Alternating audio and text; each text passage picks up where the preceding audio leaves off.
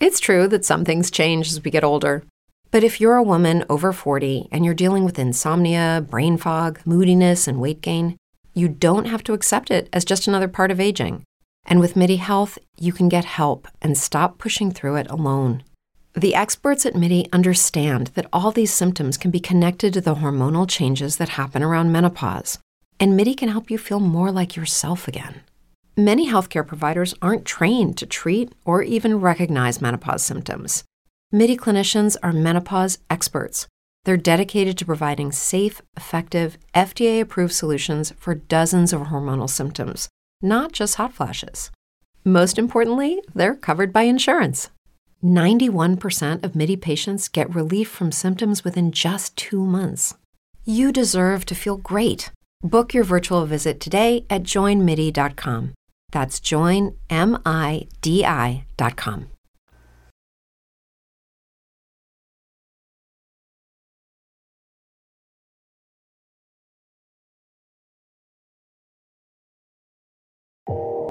You are listening to KLRN Radio, where liberty and reason still reign.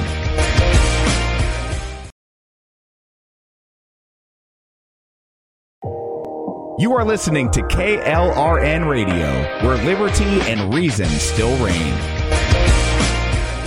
My son was in the Army back during Desert Storm, but even then he wanted an MBA. He looked at a dozen schools, but only one offered the online education and flexibility he needed while he was in a tent in Iraq. Grantham University. Turns out that Grantham's been delivering affordable, relevant college and advanced degrees for over 65 years. Heck, if they can deliver a quality education to a soldier in a tent overseas, think about the flexibility Grantham can offer you so you can earn your degree too. It doesn't matter how complicated or full your life is, if getting a degree is on your bucket list, you'll want to do what my son did. You'll want to call Grantham. Find out how easy it is to get started on your education so you can check that college degree off your bucket list. Call Grantham right now, 800-910-1370. That's 800-910-1370.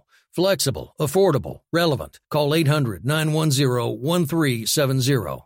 Tired of paying outrageous prices for Viagra? Well, we have great news for you. Now you can finally get Viagra at huge discounts. Healthy Man allows you to save up to $500 on Viagra. Why pay U.S. pharmacy prices of $15 per pill or more when you can get Viagra for less than $3 a pill? Call today and get 40 Viagra pills for only $99. This can cost as much as $600 at your local pharmacy. You can't afford not to call us. If you want Viagra at the lowest prices, never pay $15 a pill pharmacy prices again. Get Viagra for less than $3 a pill. Call 1-800-516-7602 today and save up to $500 and get 40 pills for just $99. Healthy Man is fast, easy, and affordable. Operators are waiting at 1-800-516-7602 to take your call right now. Call 1-800-516-7602. That's 1-800-516-7602. Again, 1-800-516-7602.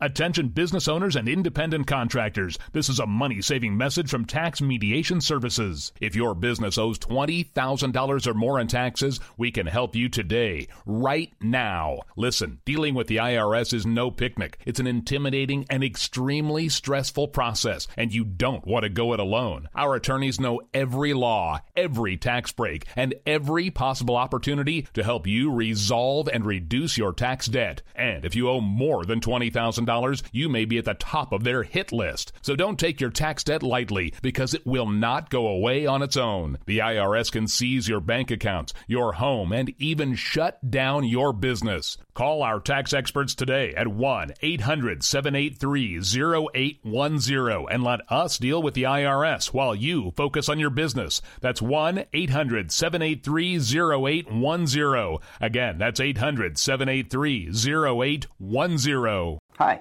I'm Mike, founder of DollarShaveClub.com. What is DollarShaveClub.com? Well, for $1 a month, we send high-quality razors right to your door. Yeah, $1. Are the blades any good? No. Our blades are f***ing great. Each razor has stainless steel blades, an aloe vera lubricating strip, and a pivot head. It's so gentle a toddler could use it. And do you like spending $20 a month on brand name razors? 19 go to Roger Federer. I'm good at tennis. And do you think your razor needs a vibrating handle, a flashlight, a back scratcher, and 10 blades? Your handsome-ass grandfather had 1 blade and polio. Looking good, Pop-Up! Stop paying for shave tech you don't need. And stop forgetting to buy your blades every month. Alejandro and I are going to ship them right to you.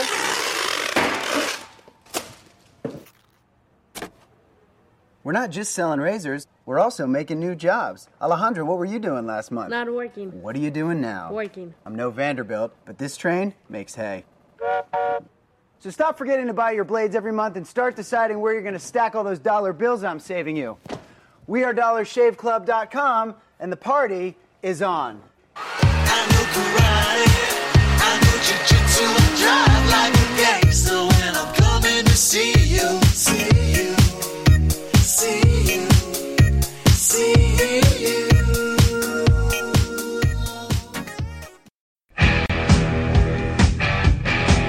KLRN Radio has advertising rates available. We have rates to fit almost any budget. Contact us at advertising@klrnradio.com.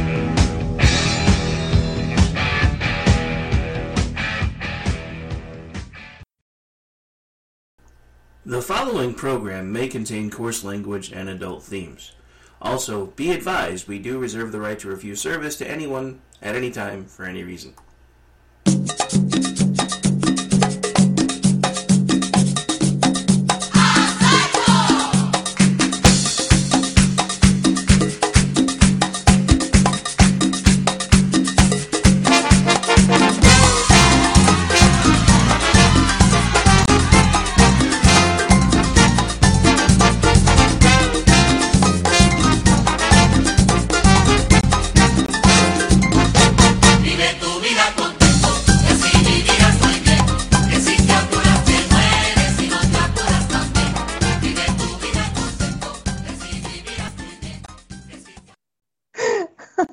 Welcome to another episode of the Cocktail Lounge. I am your hostess with the mostest, Aggie, and with me, as always, is my affable, quaffable co-host, Brad Slager.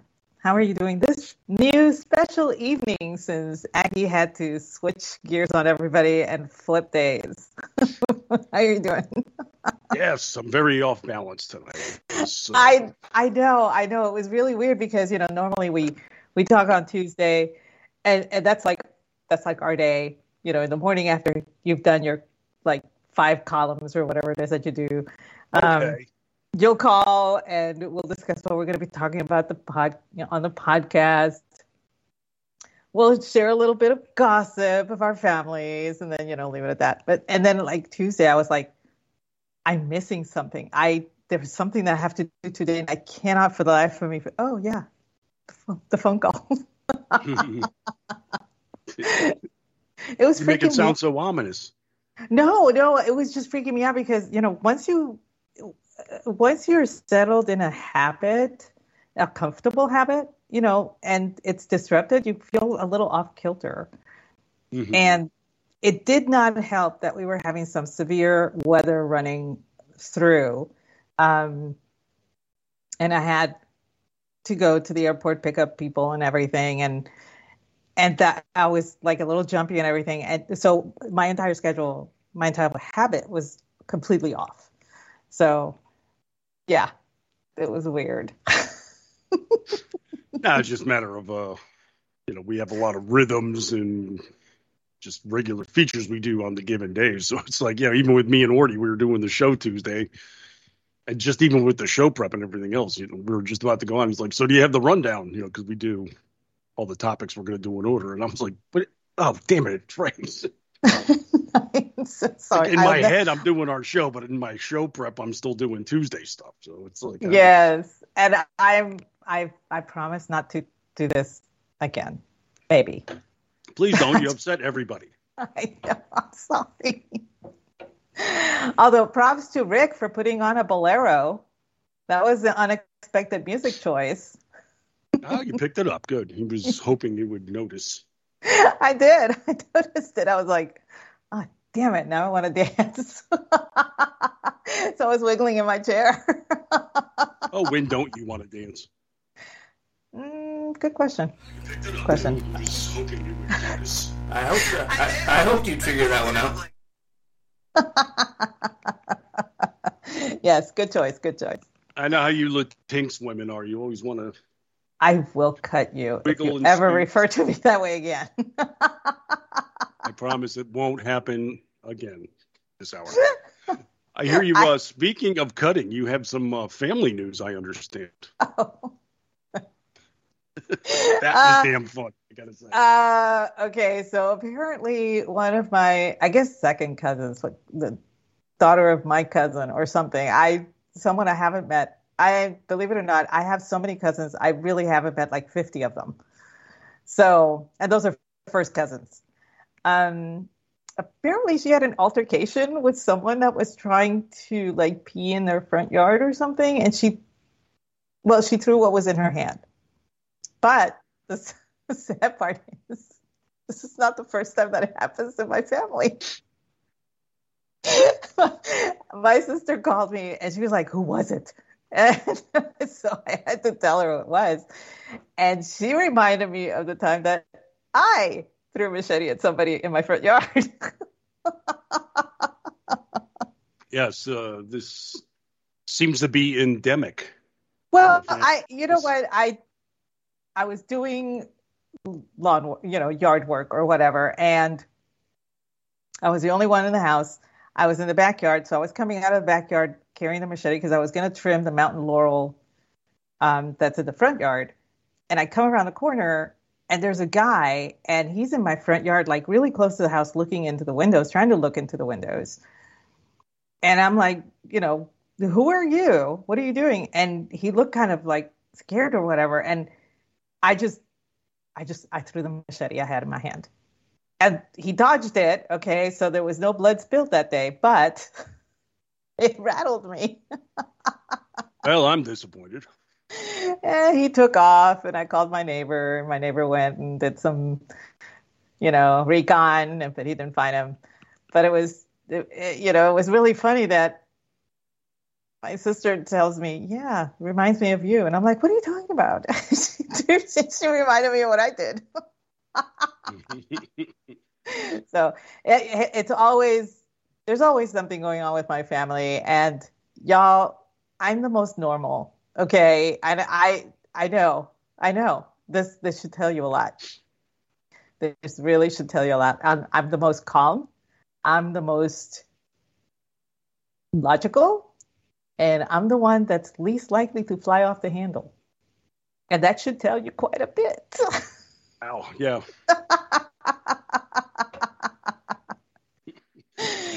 You being the high water mark. Well, and a lot of people is like, yeah, your mom's kind of burying the lead when I posted that tweet. And then I was like, y'all have no idea what else she told me. And I can't really say it because it's really bad. That's why that was like a throwaway. But yeah, so yeah, welcome to my life. And how was your week?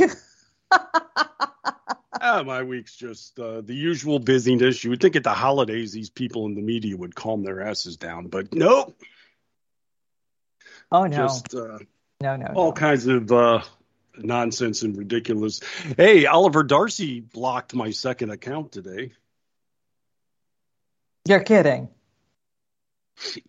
Yeah, I basically just pointed out a contradiction in one of his stories. I didn't even flame him or anything like that. I just said, well, Oliver is saying this about the Republicans and TikTok and that they're doing this to appeal to Fox News. But then later in the same piece, he's actually agreeing with what they're doing. And I put up a paragraph and he listed out a number of reasons that TikTok is problematic and such. So it's like, okay, so he agrees with the activity, but he disagrees with who's doing it, is what it comes down to, I think. And that's all it is. I said something calm like that with a screenshot of the paragraph, and then next thing I tried to get something like a follow-up for my column, and then I couldn't because this account has blocked you. It's like, you fragile, freaking neutered hamster. But On top of that, as we're kicking off the show, I'm just scrolling through and picking up on the news that a wide phalanx of journalists are finding their accounts suspended tonight. Yeah, it was rather a plethora from what I could see. It's like, I mean, would you call this a plethora? Let's just say there's a lot of bleeding ink. Okay, as my dad used to call it when journalists got the sack. Ooh, bleeding ink. Yeah, we've got so far. The list includes Aaron Rupar, Keith Olbermann. Geez, he'll be missed. That unhinged psychopath. I think one guy from the Post, one guy from the Times, somebody from BuzzFeed, Mashable. I mean, it's like, it looks like that this might stem from the new ordinance they put in yesterday, I think, where you can't tweet out somebody's location on Twitter.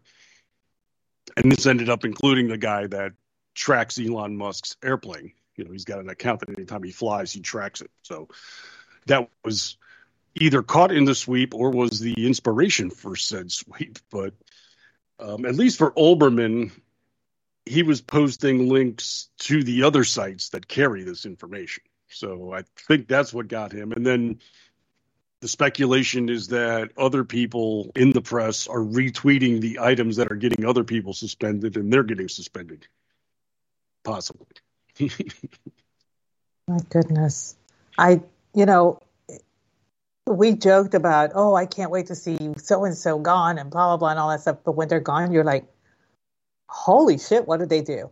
I mean, seriously, how is it? Because they got away with so much crap for so long that we thought, they're impervious to banning. They're impervious to getting a locked account for 12 hours. They're impervious to anything. They can get away with anything. I mean, Rupar was probably the most prolific liar I've ever seen on social media. And that's saying a lot. Well, I mean, his big thing is that he always will take things out of context. You know, he'll do like a pull quote that's only half of a sentence, so you get skewed facts. He'll do the same with videos. You know, somebody can give a 5-minute speech, but if he can get a 15-minute controversial grouping of words, he'll use that. You know, that kind of crap. It just, I mean, perpetually does it. That's just his trademark anymore. And then even Keith Olbermann just got axed. I was just laughing because it was like, about a month ago, Rupar was just flying off the handle because he thought that somebody lifted a video from his timeline and put it on as an original post and was talking about this guy stole his material. The video was a clip from a news site, you know, like a cable news channel. It was like a 15, 30-second video of somebody giving a speech or something. He lifted the video and then bitched that somebody took the video from him and put it on their site. Like, and he's like putting them, and this guy does it all the time, and he's known for stealing content. He's like, it wasn't your content, you jackass. What are you talking about? Like, nobody was on his side. Like, people were either silent or like, dipshit, you don't own another news station's video feed. Just amusing as hell, but yeah, I'm going to maybe keep a little bit of tabs on this during the show just to see, you know, like Ben Collins from NBC says, just in case, I'm also on Post. Oh, for goodness sake.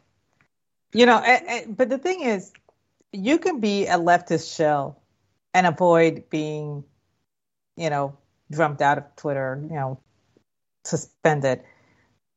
You just have to adhere to the TOS. That's all you have to do. It's not difficult. What was difficult was that they would change the TOS to fit a certain narrative, and you would get, you know, suspended or locked out for it. You couldn't say pansy. You couldn't say learn to code. You know, it was just, it got completely ridiculous.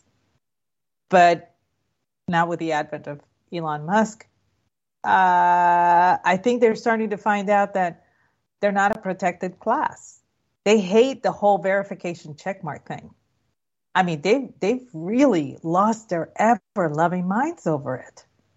And all the verification checkmark was that it was an account that you had provided proof of who you were. That's it. It didn't give you bona fides to, be the be-all and end-all of whatever it was you were talking about. You weren't, you just said all of the checkmark is this is who I am. End of discussion.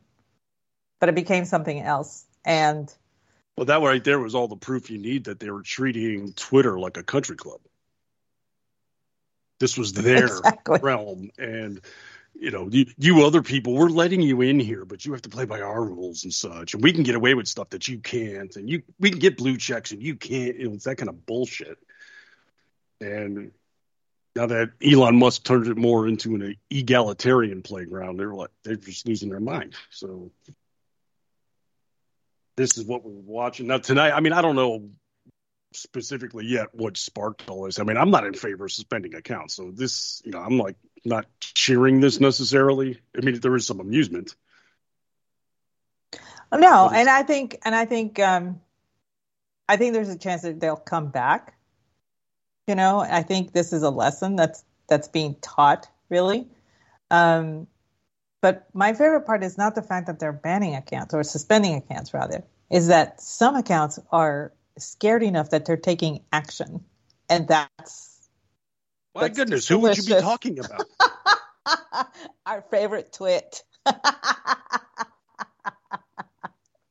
Taylor Lorenz is just such a hot mess of distempered emotional fervor and self-involved. I mean, she's got about 3 or 4 severe character traits that she fosters and just presents them in such an alluring fashion of, for somebody like myself, that it is just a joy to behold. And she's been on a unique tear this week. She tried to join in on the dog pile on Bari Weiss with all the other journalists because they can't stand that Bari Weiss put out part of the Twitter files because she reported on something. I mean, we're mad at journalists for doing this now, but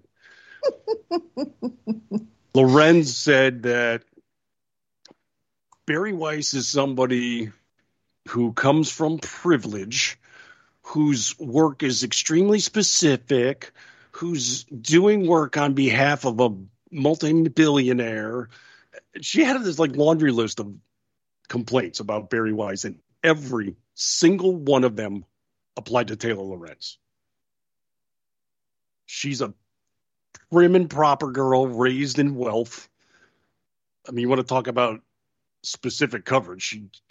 Her beat is social media. That's what she covers. Yeah.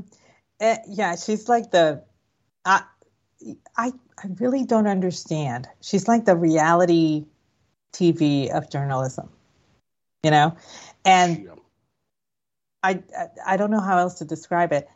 The weird thing is that she really pretends to be something that she's not. She works really, really hard at it. Okay, so take me, for example. I'm 56. I don't mind being 56. As a matter of fact, I'm so happy I can order from the senior part of the menu, and I can enjoy the early Blue Plate specials, and I can enjoy certain perks about being a senior. This is awesome. This is kind of cool. I've never pretended to be younger than what I am. It's folly, People will call you on it. But this woman goes so far out of her way to pretend that she is at least 20 years her junior that she uses heavy filters. She uses special lighting. I mean, it's sociopathic in my opinion. Yeah, and I believe what she's trying to do there is that since she's covering social media, like TikTok and all of that, she's covering a much younger base of people. And so I think she's trying to fit in there. And no one really knows her age. I mean, they're pegging it anywhere between 35 and 45. No, she's managed to scrub. So there was an episode a long time ago on the Golden Girls where Betty White Rose wanted to throw Rue McClanahan Blanche a birthday party. And so Blanche had always said that she was this age, but she really wasn't. So Rose went to go get a copy of her birth certificate. It was all scrubbed. She paid to have it all scrubbed. This is Taylor Lawrence when it comes to her age. She has had it scrubbed. Anybody that can manage to scrub this information from the internet is wealthy, very wealthy. She has connections and she has wealth. She's got family contacts. It's not the Wayback Machine. I think it's the Internet Archive. But she's got a family member that works there and frequently goes in on her behalf and takes things. Like when she has scrubbed her account in the past, or at least certain tweets, people have gone back to the Wayback Machine and other things to find them, and they won't come up. Yeah, they're gone. Like her content is inaccessible. And it turns out it's because she's got, I think it's like an uncle or somebody like that works in the Internet Archive database and can go in and do this specific stuff for her, which makes you wonder what else she has access to. It does. It does. And like I said, there's a lot of power behind her and there's a lot of money behind her. She does not come from a humble background, not by a long shot. So, but the funny thing is, she puts all this out about Barry Weiss yesterday. Lists all these problems that she has with her, and everybody lit her up. And they're like, "Excuse me, Taylor, hello.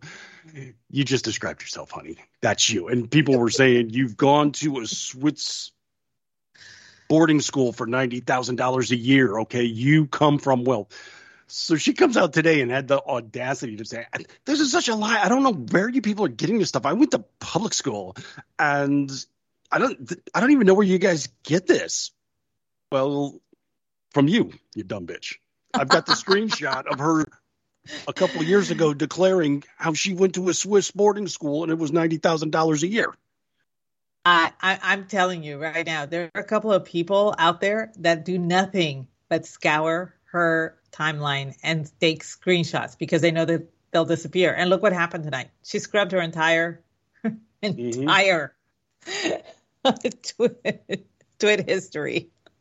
Oh, yeah. And she blocks nobody's business as well. And, she is as insulated as they possibly get, and then goes out and criticizes other people on their activity online. I mean, she's got a laundry list of things she's done wrong. But I mean, just this year, it's been amusing as hell how many times the Washington Post has had to go back and change her articles with corrections after publication.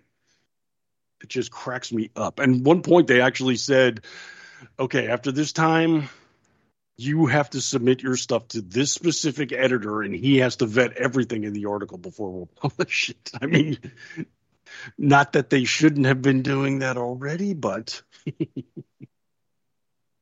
that was specifically set aside for her and her unique brand of work. So as far as what's going on tonight, I can't say for certain yet. I mean, it's speculation runs rampant, of course, but Ben Collins and a lot of others are kind of nervous tonight, looks like. Yeah, it seems like a lot of people are very, very nervous about the shakeup that's going on at Twitter. And, I'm all like, I need more popcorn. And I want the popcorn that's drenched in chocolate with caramel, a few, some pecans, that kind of popcorn. None of this light stuff. I want good popcorn. I just got a hold of Olbermann's last tweet, actually, and this shows you what I was just talking about, actually. So he said, "Here's the plan. 1, everybody retweet the screenshot of the tweet that apparently got the account of Drew Harrell from the Washington Post suspended. 2, recreate the tweet word for word with the link. And 3, link to Aaron Rupar's piece that got him permanently suspended." So, I mean, if anybody's following his lead, then this is what's going on. It's so delicious. Oh, what's my name again? Oh, my God. That was pretty funny. I think it was Tim Pool tweeted out. I think this was yesterday. It's like, what's that word where you're, something bad happens and you find it? You take joy in it and all that stuff. And so I tweeted to him, "You rang." And people were like, "Oh, holy shit, your name is perfect." I was like, this has been my name for years. I've I actually had, when I first started, I had my real name for the first day, and then I changed it. And it was Aggie Rican for about 6 months or something. And then I changed it to Schadenfreude Delish, and I kept it. And I kept it the whole time. It is. But I've gotten, some people are like, how could you, be so callous as to take joy out of somebody else's misery by putting your name like that? And I'm like, I'm not. It's just a name. You're the one that's doing it. You're the one that's mad, not me. But yeah, it's very Schadenfreude going on, and it is unexpected. I don't think a lot of people expected this to be going on, and I think it's the fallout from that tweet when he suspended the account that ran the Elon Jet tracker. Mm-hmm.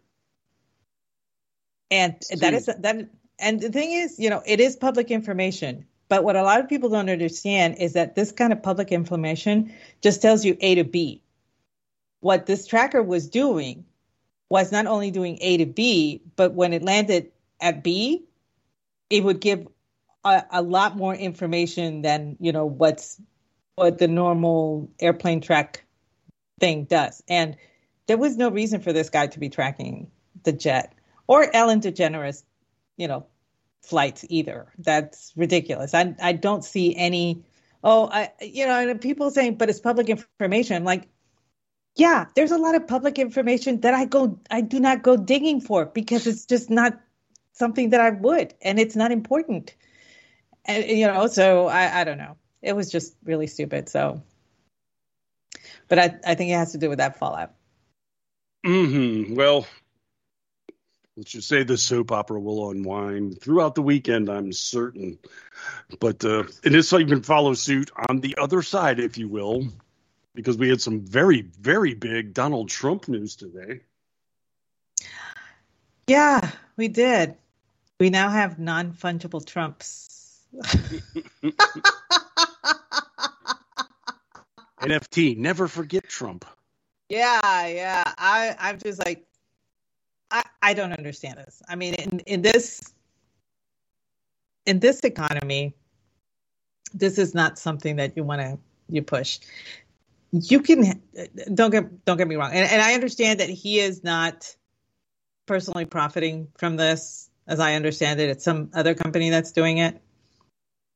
But the price point for something that you can't even hold in your hand is ridiculous, especially in this economy. And for them to actually, for him to say major announcement, and then he puts that out and he says, no, not really. I was just trolling. The major announcement is my platform for 2024. I'm like, sorry, no, I honestly think that your ego got in the way yet again. Yeah, and I don't know that there was a single person out there excited about this announcement. I mean, all I ever saw was people ridiculing the living hell out of this call. Yeah. Doing so as the crypto market is crashing.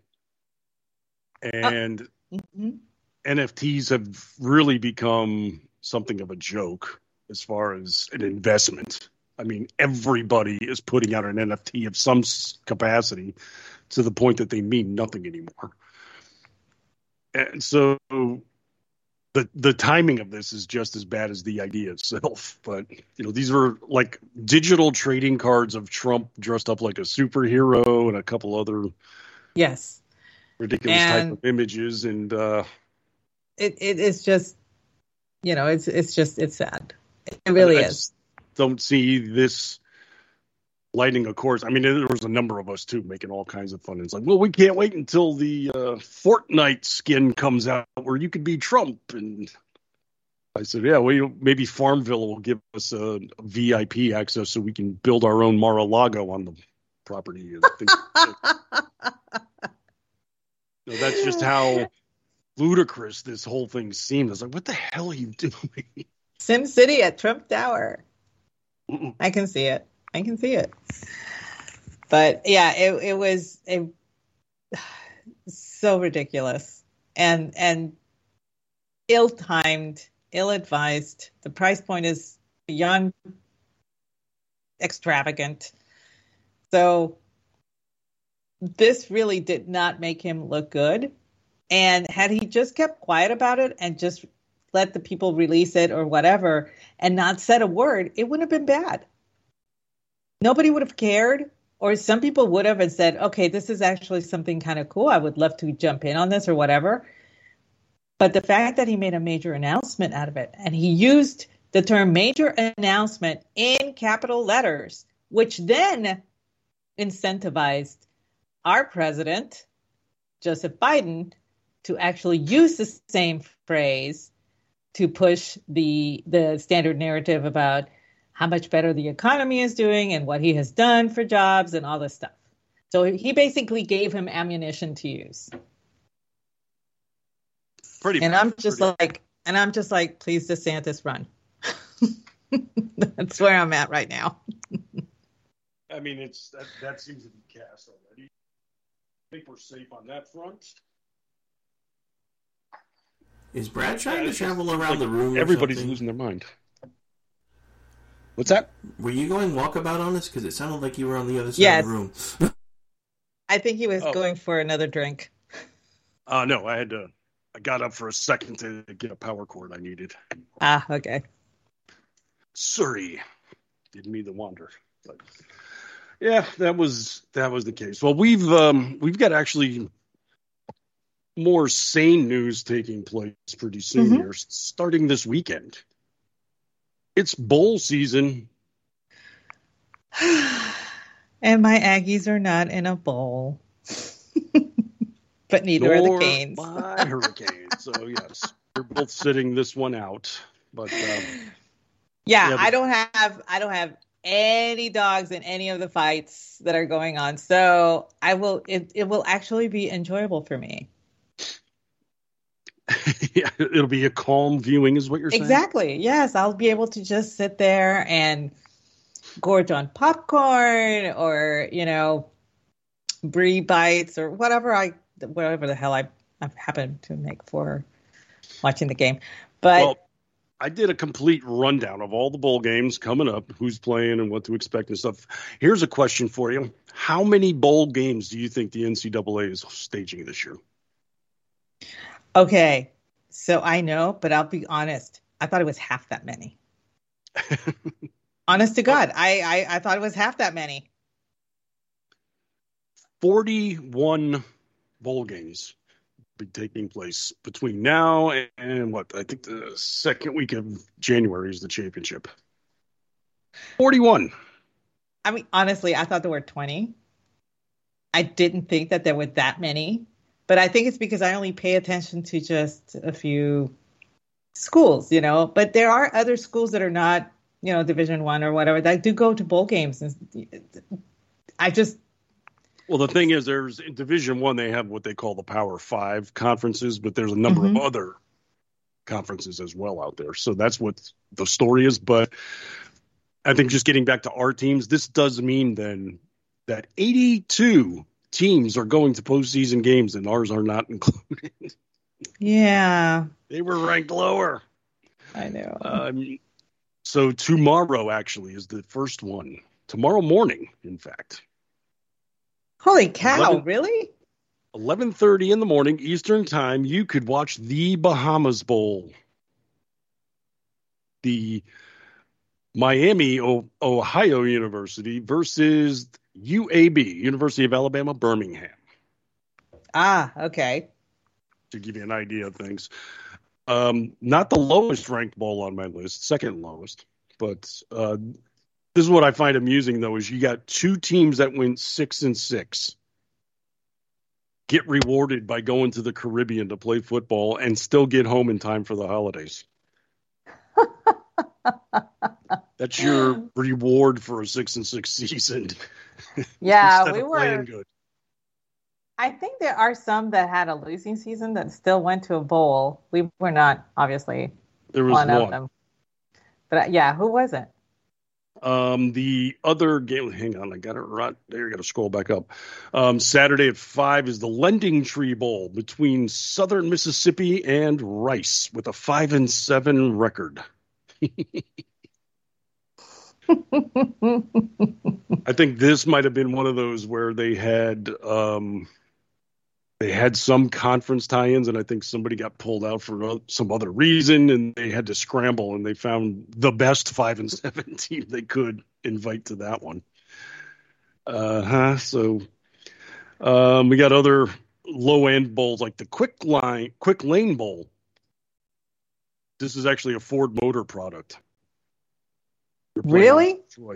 Yeah, Quick Lane I think is like might be their version of like the Jiffy Lube or something like that, where you can pull in and get your car repaired or something like that. Like a car maintenance shop chain that's owned by Ford. Mm-hmm. So they sponsor that bowl. A couple of others of interest. There's the Myrtle Beach Bowl. Guess where that's played? Alabama surprising me. They've got 3 or 4 bowl games in the state of Alabama. Figure that out. That's holy shit. Like really? There's Birmingham. There's the Camellia Bowl in Montgomery. It's Alabama. It's Alabama. All they have is beer, moonshine, and football. I guess, they're going to draw a crowd, so people will show up, it seems like. And, of course, you got the famous Idaho Potato Bowl. We used to have a few in Texas. Obviously, we still have the Cotton Bowl. We had the Independence. We had the Blue Bonnet. We had I think that's called Alamo. Something else these days, isn't it? Yeah, it is. All of the old names. Yeah, all of the old names have been scrubbed, except for the Cotton Bowl. That's still Cotton Bowl. And where is Frisco, Texas? Is that north of Dallas? No, it's right east of it. Is it? East, okay. Northeast. Well, then there's another one. I think there's another one north, because I know there's one in Dallas, there's one in Fort Worth, and there was one other in that same area. Houston has one, of course. Yeah. That's the one that used to be called the Blue Bonnet Bowl. The one in Houston. And, of course, we have the Alamo Bowl. Sure. That's San in Antonio. your neck of the woods there. Mm-hmm. Well, what used to be my neck of the woods. Former neck of the woods, sure. Former neck of the woods. I now literally live in the woods. Yeah. There's this one I had never heard of before. It's called the Cure Bowl. Cure? Yes. C-U-R-E? Yes. It's one of 2 played in Orlando, Florida. And University Texas San Antonio is in that one. Which, I will say. They're actually ranked right now. There are a few people in my family who are upset about this. Because apparently, unbeknownst to me, they are the rival to another school where some of my relatives graduated. It used to be called Southwest Texas State, but now it's just called Texas State because they wanted to get away from the name that made them a party school, even though they're still a party school. But, that's where Lyndon B. Johnson graduated from there. George Strait graduated from there. So there are a lot of, well-known people that graduated from there. And I had no idea that UTSA was their deep rival, and I thought it was a friendly rivalry until I brought it up. And somebody's not talking to me anymore. Wow, yeah, this used to be, before Twitter, this is what used to separate families. So it's that intense of a rivalry. Mm-hmm. Well, I think we've also got what used to be the Outback Bowl is now called ReliaQuest Bowl in Tampa. That's on the 2nd. Yeah, they're all over the map here, though. It's you got the Sun Bowl in El Paso, another one in Texas, as well as the Citrus Bowl is your second one there in Orlando. Oh, and the Cheez-It Bowl. They got 3 in O-Town. Holy crap. figure that out. And then this was interesting. I think Kellogg's is the parent company that has 3 bowl sponsorships because they own Cheez-It. And I think it's the Tony the Tiger Citrus Bowl. And it might be the Cheez-It Cure Bowl, if I'm not mistaken, is the third one. That's, I wish we never did that. Go to the naming of the bowl for the person sponsoring it. I mean, I remember when I was like, welcome to the Cotton Bowl sponsored by. Okay. Yeah. But now it's just called whoever the sponsor would. Now that's the bowl. And I'm like, it's ugly. It makes no sense to me. Yeah. I mean, it took me a long time before I got used to the FedEx Orange Bowl.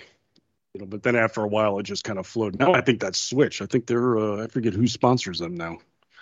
But that one's going to be interesting. Hey, guess what color the Orange Bowl is going to be this year? Wait. Not orange? Is this a trick question?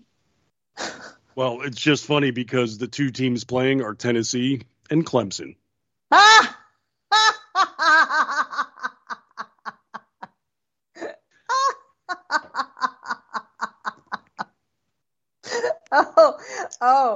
Oh my God. You know what I'm going to make? I'm going to make screwdrivers for that show.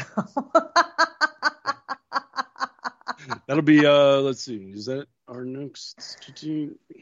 It'll be December 30 is that game. But yeah, it's kind of cool because some of our good friends, it's a couple from Tennessee. I mean, they're from Chattanooga. I mean, they got the accents and everything. But we were watching the one game where they upset Alabama, and they were taking the field goal post down. Mm-hmm. And the thing wasn't even down all the way yet. And she's like, oh, hell yeah, that's going to be in the river tonight. And sure enough, like within an hour or two, there was video of them carting it off and to throw it in the river. I was like, wait, you guys don't like keep it as a souvenir? So it's like, oh, no, that's in the water. Okay. I can't. It's going to be orange. It is so perfect. You realize I'm going to have to make orange food. I'll make orange cupcakes. I'll serve Doritos. Huh? I'm going to be making orange drinks. Something frozen, probably. Well, you can do a frozen screwdriver. Those are easy. Yeah, it'd probably be something more like a creamsicle type, something like that. You have to be so fancy. Ain't a matter of fancy. It's a matter of tasting good. I'm just thinking I've got, obviously I got OJ. I've got vanilla vodka. Maybe the pineapple cream.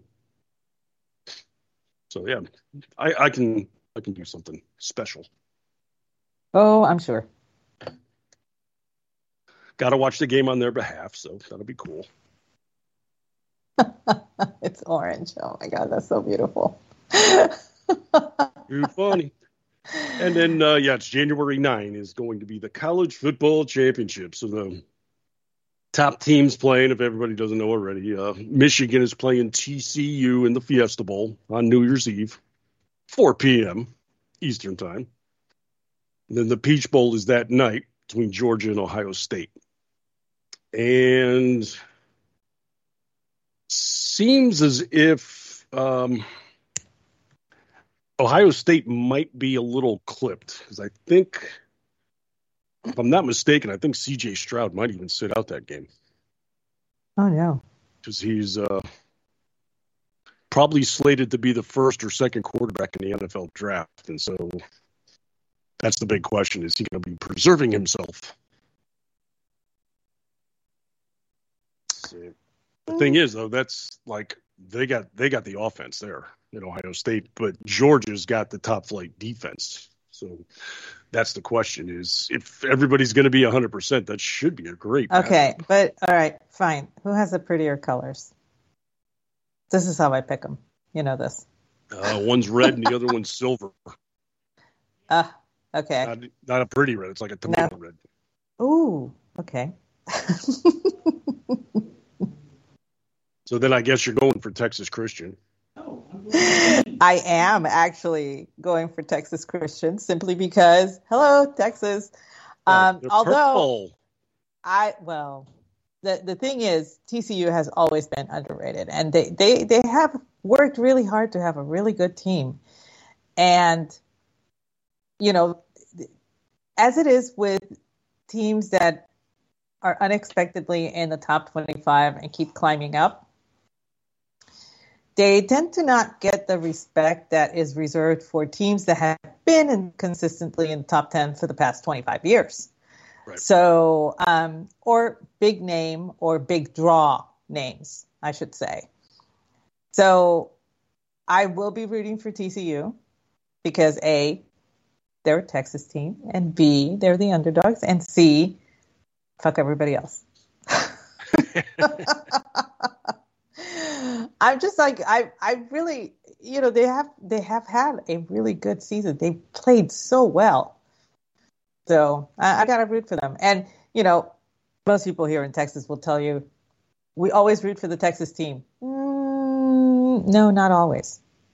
Not always. You got to have your rivalries too. Well, the thing is, as you guys know, for the longest time, like 100 years, Texas A&M and UT had a rivalry. And it became mellow, and it became a very friendly rivalry and everything, and which is fine. But I always felt I could never cheer for UT because I always felt like I was like cheating on A&M. What a lot of people don't know is up until the day I was graduating from high school, I was going to UT. But then A&M called me and said, hey, we have a scholarship for you. And I said, well, UT doesn't have a scholarship for me. So, yeah, I'm declaring for A&M, right? I mean, that's how I became an Aggie. It was a matter of financial convenience, really, because otherwise I would have been having to, get loans and all that stuff. But I fell in love with the school. I fell in love with every single freaking tradition and stuff. I'm having issues with the school right now, as y'all know. But I could not, sometimes I'll cheer for UT. This is true. I will, especially if my UT peeps are if it's, but I don't cheer for UT when it's UT in Oklahoma. There's too many people on either side, and I just cannot choose a side. That's like whenever Miami and, the Canes and the Gators are playing, I would never pick one. And my cousins always pressured me to pick somebody. Because, I had 4 on one and 4 on the other, and I was supposed to be the tiebreaker. And I said, fuck that. I'm staying in a state school. I'm not going over to Florida. So. How did you miss out? Well, had I known that you were going to be there, I would have gone, but I didn't know. Call the telephone. You just got to pick the damn thing up. Let's face it, I would not have graduated had I gone to Miami. I would have had too much fun. But not to let's face it, hang on. Not to mention, time travel hadn't been invented yet, Brad. I'm not sure she knew who you were back then yet. I'm just saying. I could be wrong, but I'm just saying. I was kind of a known entity around. You probably would have. Yeah, but there's the ego that devoured the post again. But you would have been like 5 or 6, leagues outside of mine. One of the best lines I ever heard was this guy was trying to pick up this woman, and she was very pretty, and she turned to him and was like, I am so far out of your league that if my league exploded, you wouldn't hear it for 3 days. And he looked at her and said, that's probably the best turn down I've ever heard. Would you believe they're still friends to this day? This happened like about 25 years ago. So, but I mean, seriously, if Brad's league had exploded, I would not have heard it for like 10 days. So that should tell you how far out of my league Brad would have been back then.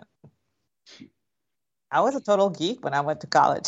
Seriously. To say, I probably could have risen up to your level at some point. I only have one question. What is this was you speak of?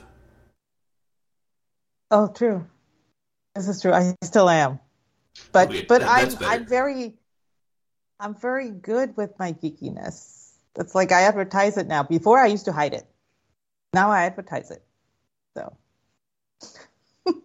Dude, my best friend and I talk in Latin on open Facebook. It annoys people. It's fun.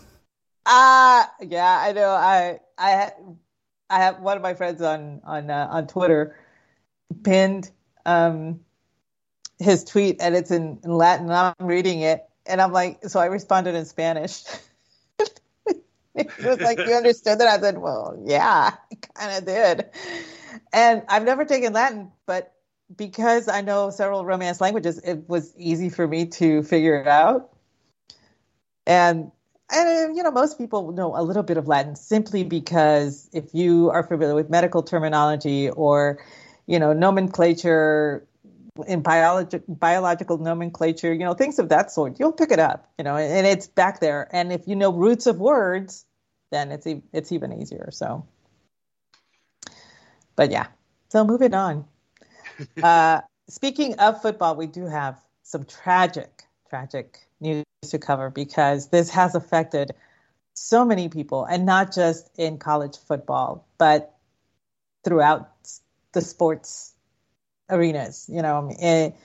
I'm sure everybody knows the passing of legendary Mike Leach.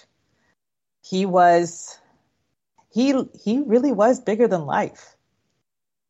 That man had, I don't know, he gave no fucks whatsoever.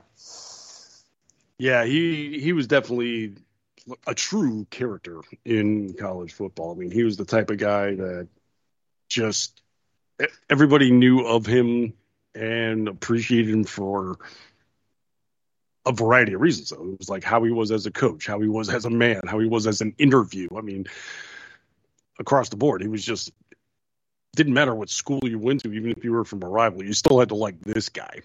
And yeah, just like all of a sudden, heart attack in the home, I think about last weekend. Brought him to the hospital, intensive care, I think, for a day or two. And then he ended up passing away from a severe heart attack, and just a huge loss because he was just a great guy. He wasn't like a huge personality. He wasn't, when you say Mike Leach and you bring him up, oh, yeah, that guy, yeah, I love him. It's that kind of thing. He wasn't boisterous. He didn't demand attention. But anytime somebody had an interview with him, holy crap, you had to listen because just gems fell out of this guy's mouth anytime he started speaking. It was just a unique personality. I mean, I just encourage everybody, if you want this weekend for some spare time, go on YouTube and pull up his name. And just there's any number of interviews out there. Or you could do it on Twitter too. So many reporters were posting their sideline interviews they did and things like this, and they were just priceless. The guy was just 100% genuine. Mm-hmm. There was no pretense about him. I mean, we at A&M had so much respect for him, and it's very difficult for us to actually have a love of a rival coach the way we did for Mike Leach. Texas Tech thinks of him as their very own, regardless that he was only there for, I think, 3 years. But, A&M is like, when news broke, there were people, I follow several Texas A&M pages, and there were people in tears crying over the loss. Like they had lost one of their very own students at the school or something. It was just amazing, the outpouring of love that a different school that he never even had anything to do with, was just, it was just amazing to see. And it wasn't just at A&M. So many schools were doing the same. Just the bereavement over his passing has been felt so deeply. Yeah, and it's all personality for what a guy he was. For one, just as a coach, every single time he went to a different school, he transformed it. You know, he's known for the Air Force air attack offense. That was just him. That was his trademark. And he made it work at every school he went to, amazingly enough. It was just that was his style. You knew what you were getting, and he still beat you at it every school he went to. It was amazing to watch that. You know, he wasn't top 5 ranked all the time or anything of the sort, but he did turn schools around when he showed up. And then on top of that, just the type of guy he was.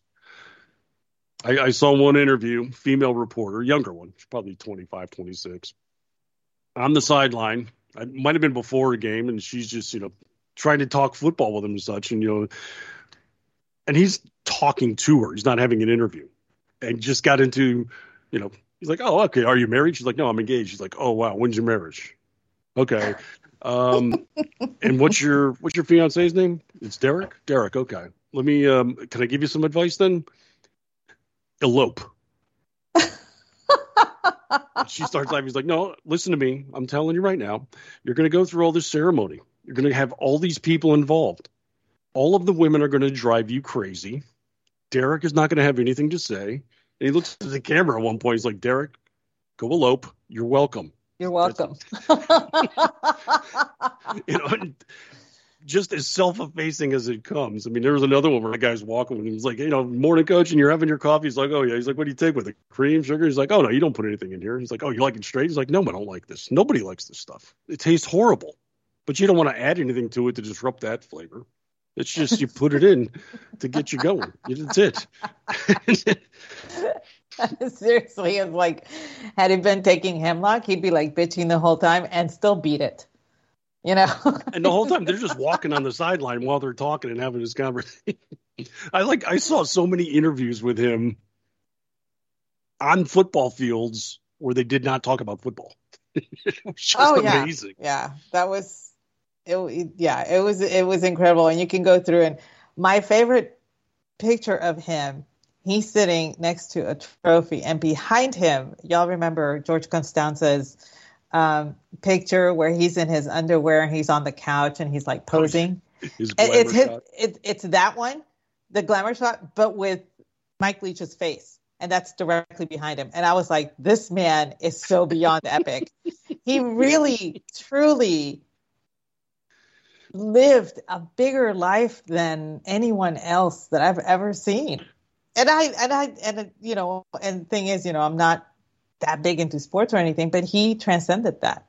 And he was just, well, that's the thing is he was at that level. He was at the pinnacle of coaching. And yet if you talk to him, you would never know it. No pretense in this guy. One of my favorite reporter testimonials after he passed, and I got to find it. It's still buried somewhere. I got to pull it back up, but it was one of the bowl games, and the reporter contacted the school. Was like, hey, can I, get a quote from the coach, or, can you give me a comment from the coach and send it over and email it to me? And the woman in the office was like, I don't know. I don't think I can. He's like, oh, I'm sorry. She's like, no, here, I'll give you a cell phone number. And the reporter was like, I'm sorry, what? And she's like, yeah, that's just the way he is. You can call his cell and get it from him. Like, don't go through the secretary, the PR department, or anything like that. No, you want a quote from the coach? Here's his cell number. So the guy says, yeah, I texted him and I expected to get a text back. I get a phone call at 11:30 at night from the coach. Ended up talking like half an hour, 45 minutes about wood burning stoves.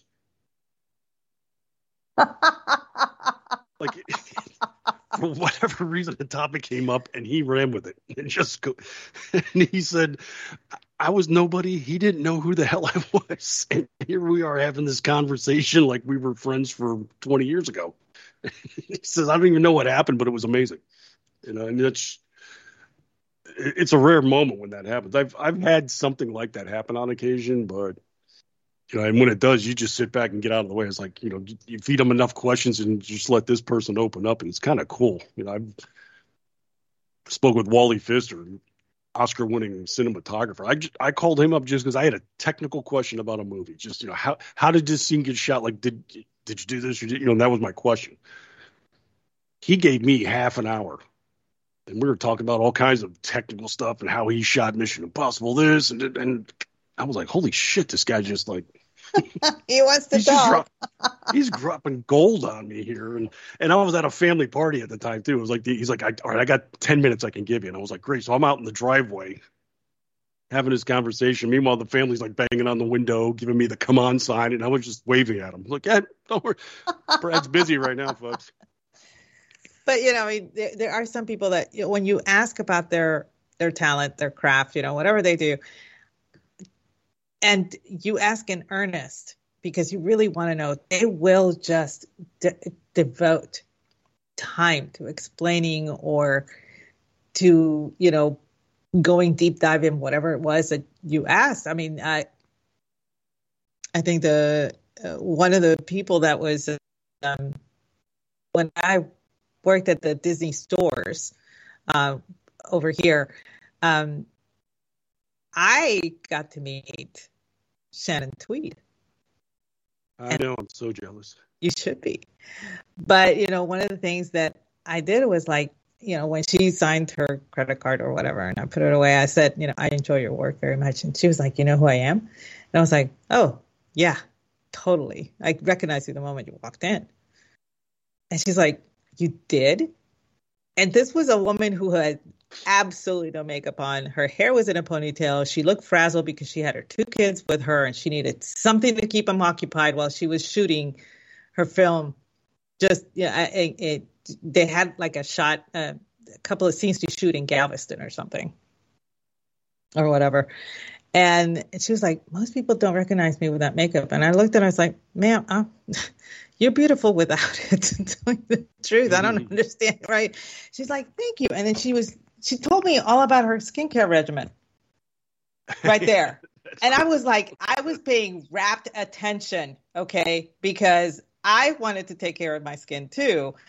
I may not be the gorgeous beauty that Shannon Tweed is to this day, but by God, if she had skin like that and she still looked that good, I wanted that secret. I paid her. She was there for 10 minutes telling me what she does and everything. And I'm just like, I was like, I need to take this down. And I did. I found paper and I was like writing it down and everything. And so, yeah, there's some people out there that are like, if you're interested in what they do and show interest, they will give you the time. I mean, there's some that are not that way. They think they're above that. And sadly, there's a lot of those. But, you know, most people who enjoy what they do, they'll give you time. And, you know, like as you experienced, that was actually really cool that he did that for more than 10 minutes. Oh, it was. I'm sorry, it wasn't Pfister. I think it was Robert Elswit. I had a question about 3D photography, like how they shoot, and he's like, "Yeah, it's so complicated. And your setups take twice as long because you got 3 times the cameras because you got to." I was like, "Okay," and then he was getting into, you know, he's like, "I'm shooting on IMAX. You know, we have IMAX cameras like we did on Mission Impossible and such, and you know, those are digital, but it transfers them to the 72 millimeter." I was like, "All right, it makes sense." He said, "But it almost seems like you might lose something because he brought up the chase scene where it was a sandstorm that kicked up, you know, and he was like, you know, that was the intro to it. And I was like, yeah, but that probably would have been aided by 35 millimeter because it's more grainy." And he didn't say anything for about 10 seconds. And he says, "That's exactly what we did. We switched out all the cameras. We went to 35 for that 10-minute sequence. And then we went right back to digital and we came out of it." I was like, okay, all right. And then after that, I had him. He was like, boom, getting into telling me all kinds of stuff about shooting on set. And I was like, wow, wish I had a notebook on me, but here I am with a drink in my hand on the driveway at my friend's house. It was, yeah, I mean, those are rare moments. And when they happen, you just got to savor it. And it just seemed like Mike Leach delivered those moments on the regular. If you watch any of these videos, when he's doing the interview with these people, you just see this smile of recognition come on the reporter's face, like, holy shit, this is so cool. Something like that. He's like, oh, this is awesome. I'm getting gold. You know, they just know they've tapped into something. But he did that all the time. That was the funny thing. So, yeah, he'll be missed. But, yeah, we probably got to get clipping here, right? We got stuff to fill out before the top of the hour. So, How have you been traveling lately? Have you been to airports at all? Well, I was there on Tuesday. Oh, this is true. But you weren't traveling yourself. You were picking up. No. I was just making sure that you got all your luggage because apparently, Yes, I've learned I'm not taking in luggage anymore. there's an outbreak taking place of women having their luggage missing. As a notable official in the Jose Biden government would be absconding with luggage of other women. This is the previously celebrated Sam Brinton. My word. If you don't He know the is. name, you definitely know the face. This is the balding individual that looks like a cross-dressing Matt Damon. Discount. Matt Damon. That's what I call him. He's basically the imposter fragrance version of Matt Damon. Yes. This is the non-binary trans individual who was a member of the energy department, I think. And Yes. He was in part of the DOE that specialized in the nuclear waste disposal division. Mhm. That's where he was at. And Good just times. highly celebrated. The press loved him. Oh my gosh, this is so amazing that our administration has these people in it. Like, how many of them are we going to have, really? I mean, I'm not against trans people. I don't really care. But honestly, the representation in the Jose Biden government of this type of individual just seems to exceed the percentages in our population. We have a It seems female like, yeah. admiral. We've got dog-faced pony soldiers in the SEAL teams. Please, let's not. I just can't.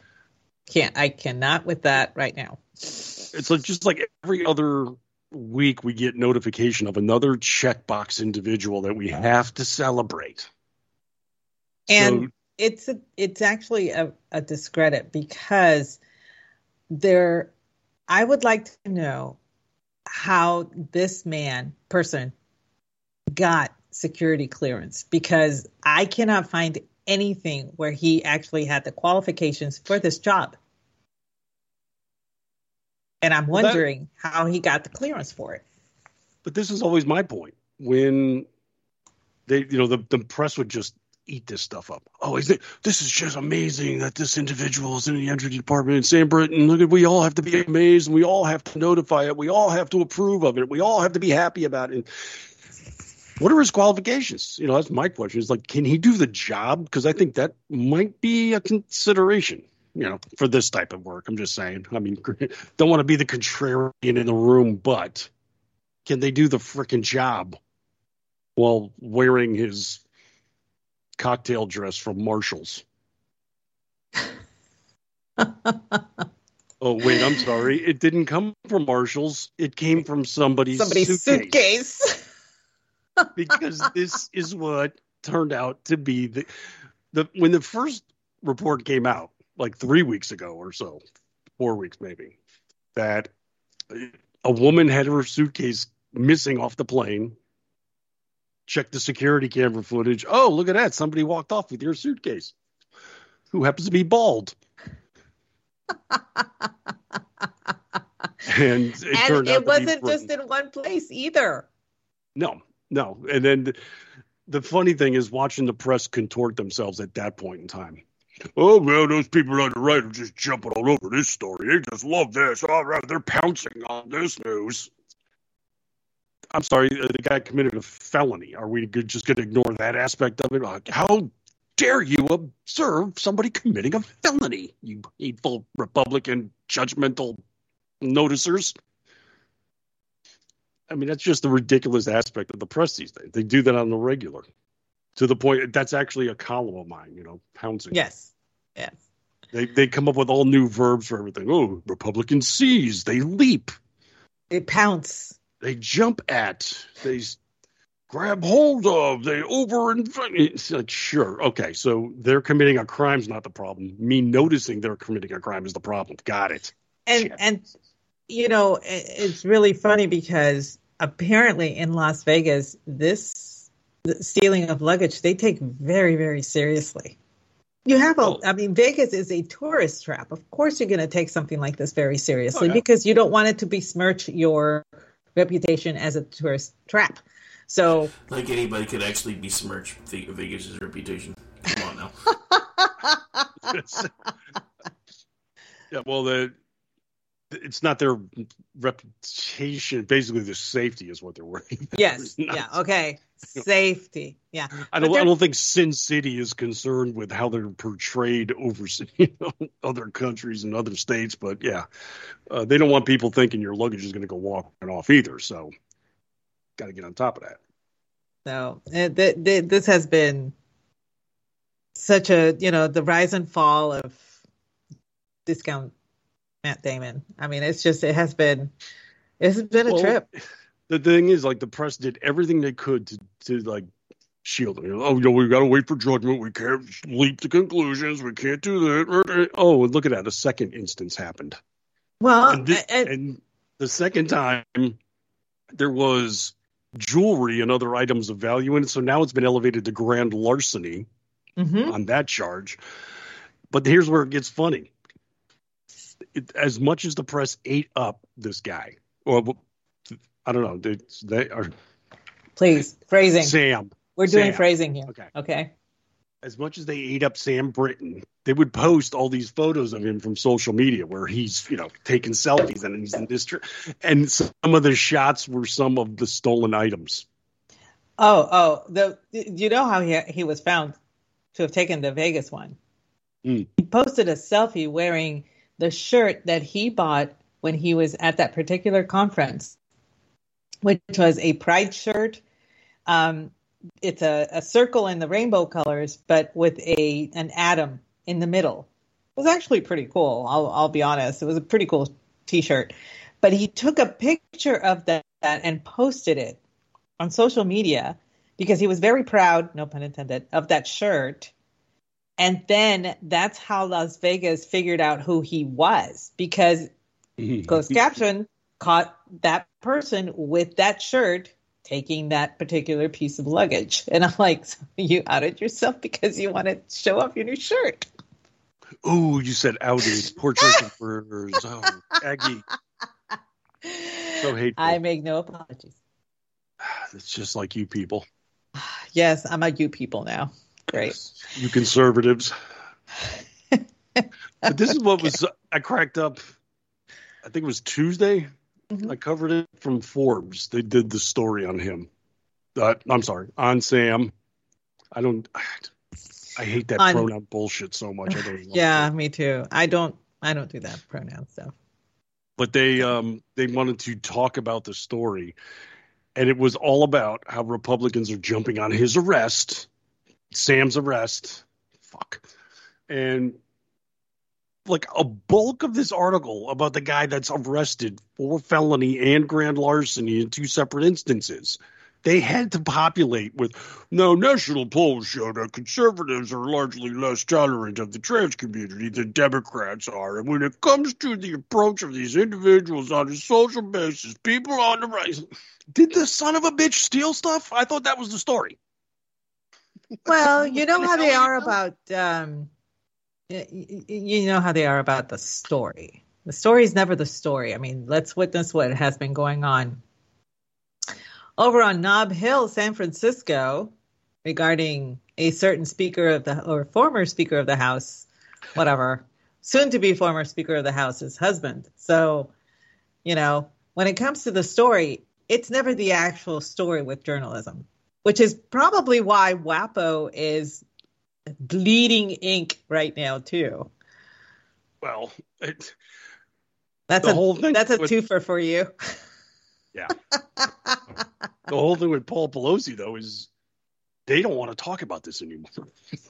The story that they absolutely loved in October, like the first couple of weeks, you damn sons of bitches on the right. Your violent rhetoric caused this. One of your people broke in his house. Our people. Okay. The guy with the Black Lives Matter banner on the bus that he lives in and a gay pride flag, and he's an illegal immigrant from Canada. Yeah, he's totally MAGA, that one. Yeah. Well, that fell apart. The other aspects of the story fell apart. Just today, I think it was yesterday, somebody found David DePape, the attacker. They found his son. And he's like, this had nothing to do with politics. He didn't attack him over politics. If anything, my dad's in the Green Party. He's a complete leftist. He's this. Yeah, this is why we don't hear about Paul Pelosi anymore. You haven't heard that story too much in the last few weeks, have we? No, It has been very, very quiet. As a matter of fact, too quiet. Because, I mean, according to the reports, Paul Pelosi was attacked and ended up going to the hospital with a skull fracture and everything. So why is this being shelved?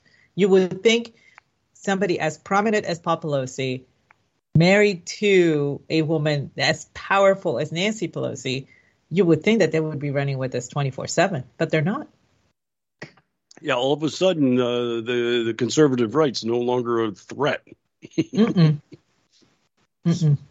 Nope. No police cam footage will come out. The security footage analyzed by the D.C. police force won't come out. I mean, the real tell is when you hear reporters saying there's no need to see the police cam footage. That's just going to lead to more conspiracy theories. Facts are going to lead to conspiracy theories. Learning what happened. Now, they even say that this is a tin hat explanation, but there is a photo out there of the home. It's like a drone footage shot or something, but you can see the window that was allegedly broken into. I said allegedly, yes, because the glass is on the outside. Yep. But the particular window that was broken is about 4 or 5 feet away from the door. So there's no physical way to reach your arm in and open the door through this broken window. In other words, oops. Yeah, it's all very sketchy. I mean, extremely sketchy. And then when I think it was Daily Mail from the UK who did the interview with the young man, a lot of the stuff started to make sense as to why everything's being kept quiet and things are being underreported. To put it mildly. Ain't nothing sketchy. Old man Paulie P likes the penis. That's all there is to it. Well, look, he married.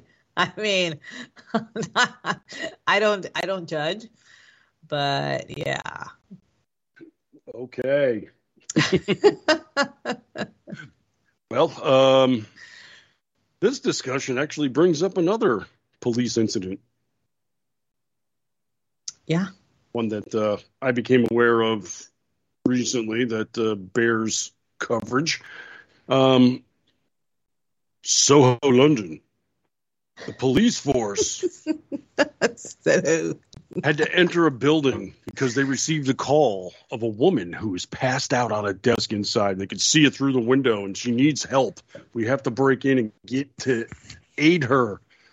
This was a figure sitting at a chair, table in front of him, wearing a yellow hoodie, and she's bent. It almost looks like they were working on an art piece, and she maybe fell asleep or she passed out, but she seemed to be in duress. So the view from the street, the figure's name is Christina, by the way. So the police decided, yes, they had cause to go in and take a look at things, and come to find out that Christina really wasn't in any kind of duress, because Christina was actually the title of the artwork itself. This was actually an art installation. It was a representation of an individual working on a project, you see. So this was basically a human figure with the head on the desk. And let's just say the police were bemused to find this out once they got in there.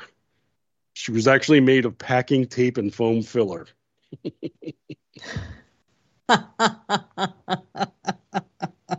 This was at Soho's Laz Emporium in central London. And the work was actually commissioned by Banksy's former agent.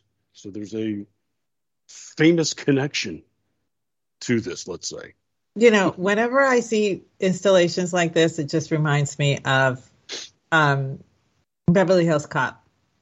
The first time that he walks into that gallery to see his friend, to tell him about Mikey being dead.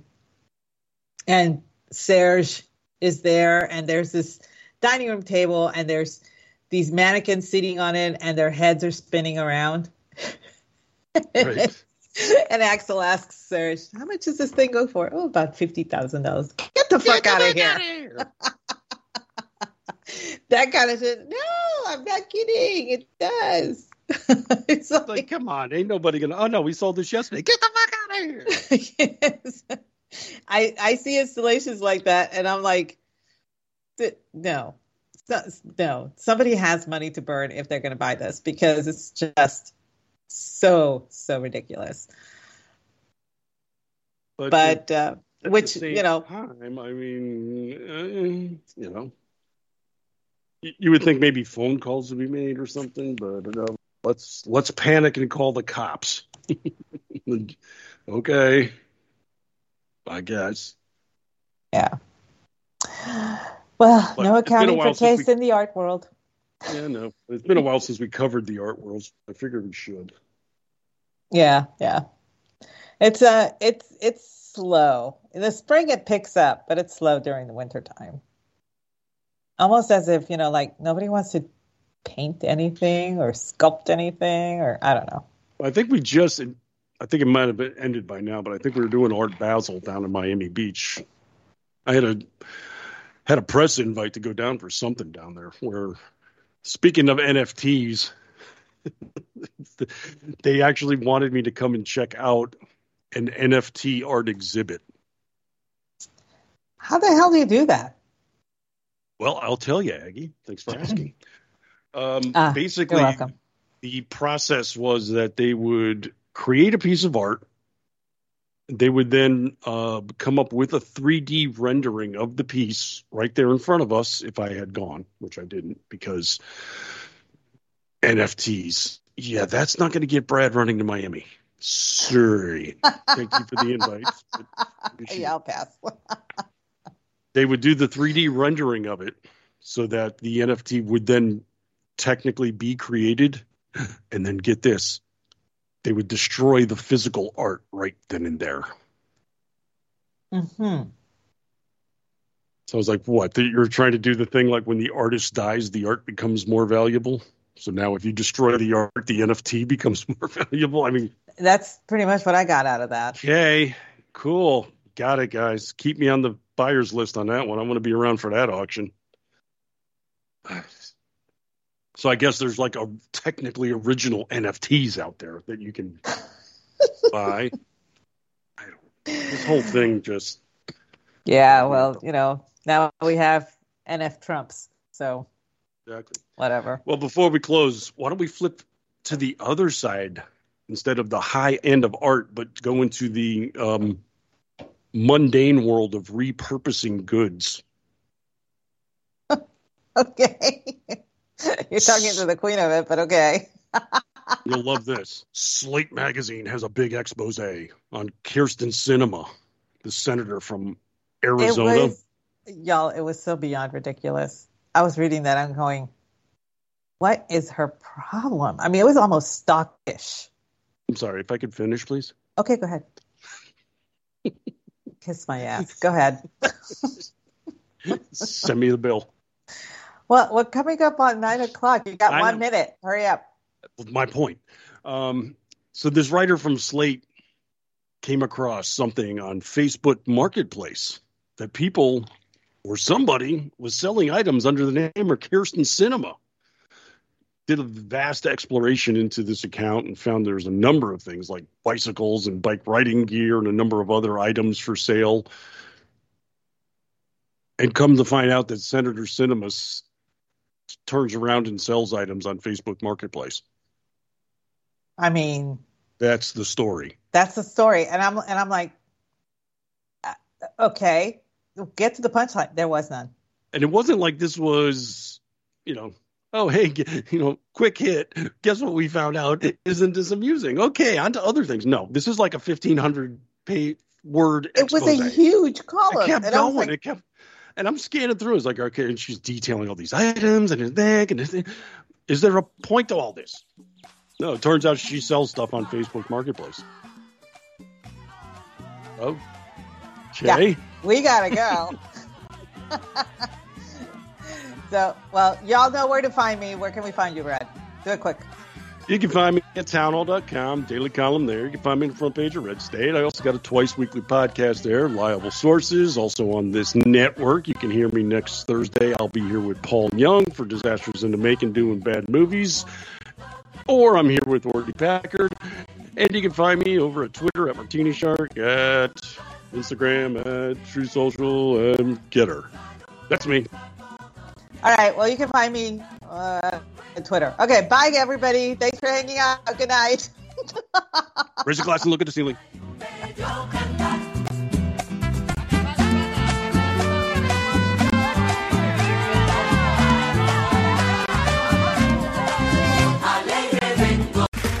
Okay, round two. Name something that's not boring. A laundry? Ooh, a book club. Computer solitaire, huh? Ah, oh, sorry, we were looking for Chumba Casino. That's right, ChumbaCasino.com has over 100 casino-style games. Join today and play for free for your chance to redeem some serious prizes.